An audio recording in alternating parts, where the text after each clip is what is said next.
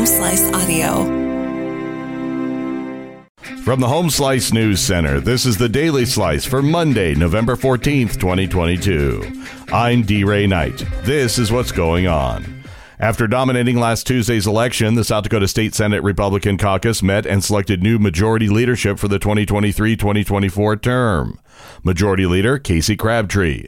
Assistant Majority Leader will be Mike Dietrich. Majority Whip Helene Duhamel. Majority Whip Jack Kolbeck.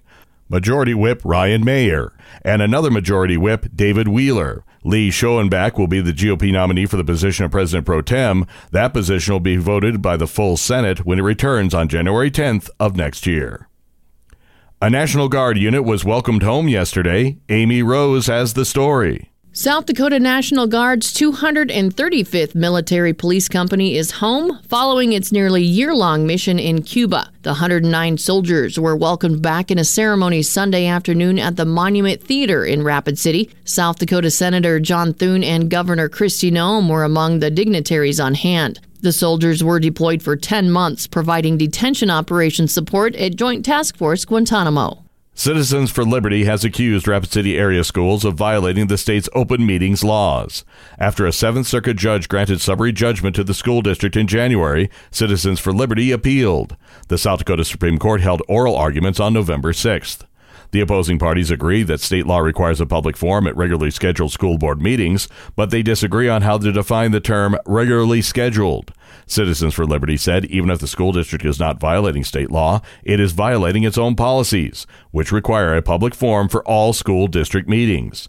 The Supreme Court will deliberate and issue an opinion at a later date. In national and international news, President Joe Biden and Chinese President Xi Jinping are holding their first in-person meeting since the U.S. president took office nearly 2 years ago. The leaders are meeting Monday at the Indonesian island of Bali amid increasing tensions between the superpowers. Each one is competing for global influence. Both men entered the highly anticipated meeting with bolstered political standing at home. White House aides have repeatedly sought to play down any notion of conflict with China, but U.S.-China relations have become increasingly strained throughout Biden's presidency. Congress is returning after the midterm elections. Amy Rose has more.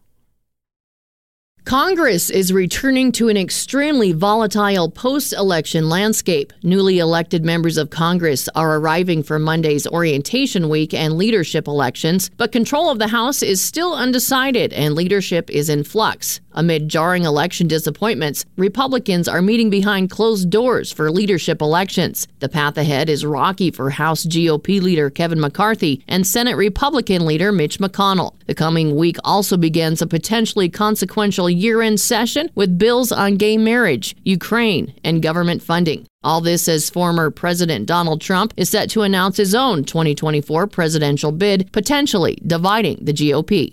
Now the latest on the war in Ukraine.